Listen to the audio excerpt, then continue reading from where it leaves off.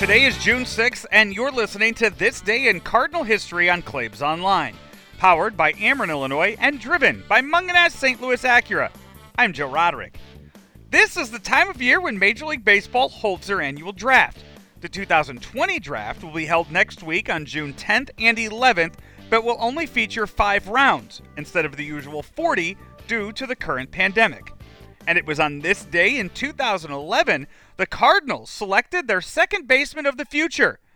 Joining us today, we welcome Cardinal radio voice John Rooney into the mix to talk about Kolten Wong. Let's take a look at June 6, 2011, when the Cardinals drafted a young man by the name of Kolten Wong. And with us is John Rooney, Cardinal broadcaster. John, that was a big day not only for Kolten Wong, but obviously it's been a big day for the St. Louis Cardinals organization to have him in it. He's now a Gold Glover. And it took a while for him to get that Gold Glove, a lot longer than he wanted, Claibs. But I told him a year ago, I said, just wait.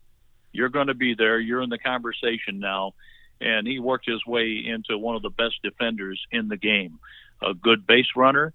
And he had to earn that as well with a lot of hard work. Remember, he was picked off to end a World Series game. But he came through the system, came through as a guy who could hit for a little power, a guy who could certainly hit for extra bases because of the great speed.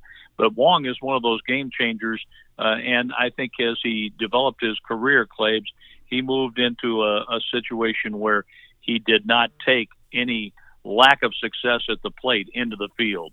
I think that only made him better, and he had a lot of success at the plate, too. Kolten Wong won the 88th Gold Glove in Cardinal history since the award was first handed out back in 1957.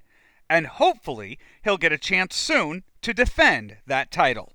This is This Day in Cardinal History on Claibs Online, powered by Ameren, Illinois, and driven by Mungenast St. Louis Acura. Right now through July 6th, Mungenast Acura wants to show their appreciation to all first responders and healthcare workers by offering them $750 towards buying or leasing a new 2020 Acura. For details, contact Mungenast St. Louis Acura today.